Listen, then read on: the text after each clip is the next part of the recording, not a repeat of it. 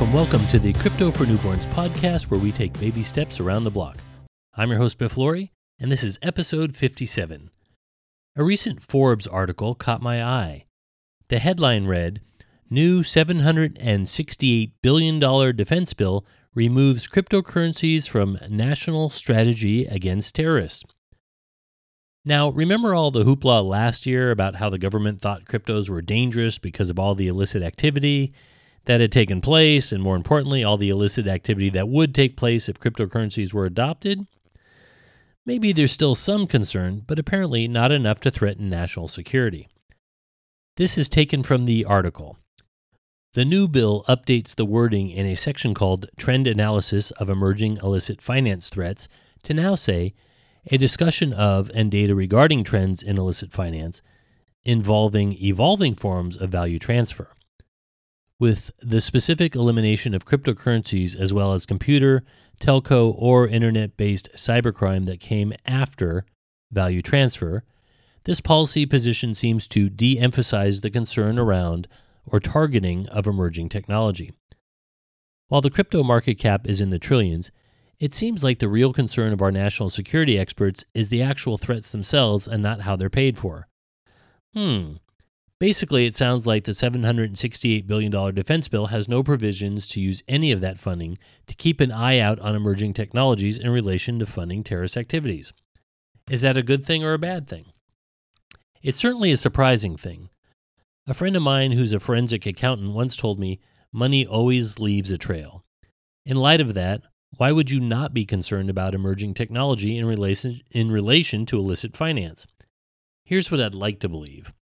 Our government is lying, and I mean that in a good way. They're saying they're not concerned, but it's all a ruse to lull terrorists into funding illicit activities using cryptos, and then we use that trail to find them before they can carry out their destructive activities.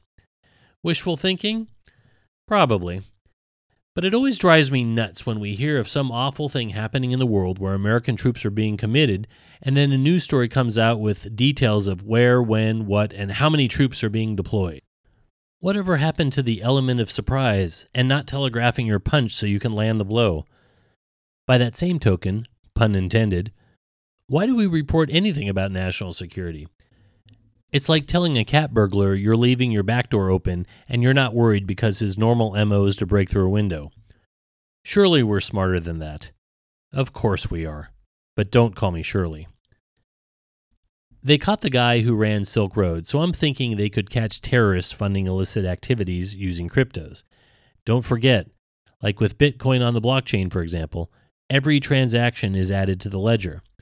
While you may not be able to trace the origin of the transaction, at some point the money started as fiat and will likely end up as fiat, unless, of course, terrorists are working with El Salvador to launder Bitcoin, who, as we all know, has made Bitcoin legal tender currency.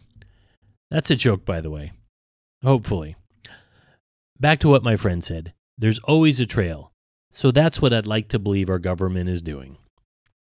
But look, if someone is hell-bent on committing a crime, they'll figure out a way. Get rid of all the baseball bats in the world, and someone who wants to commit murder with a baseball bat will likely find another weapon.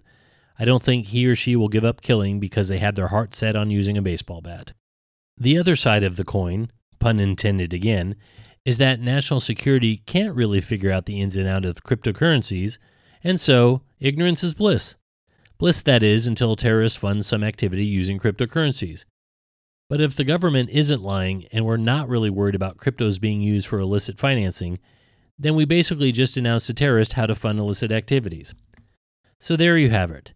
Our government could be lying, could be telling the truth, or neither matters because terrorists don't use baseball bats. I'm your host, Biff Laurie, and you've been listening to the Crypto for Newborns podcast, where we take baby steps around the block. I put a link to the Forbes article in my show notes for you to review. Thanks for tuning in.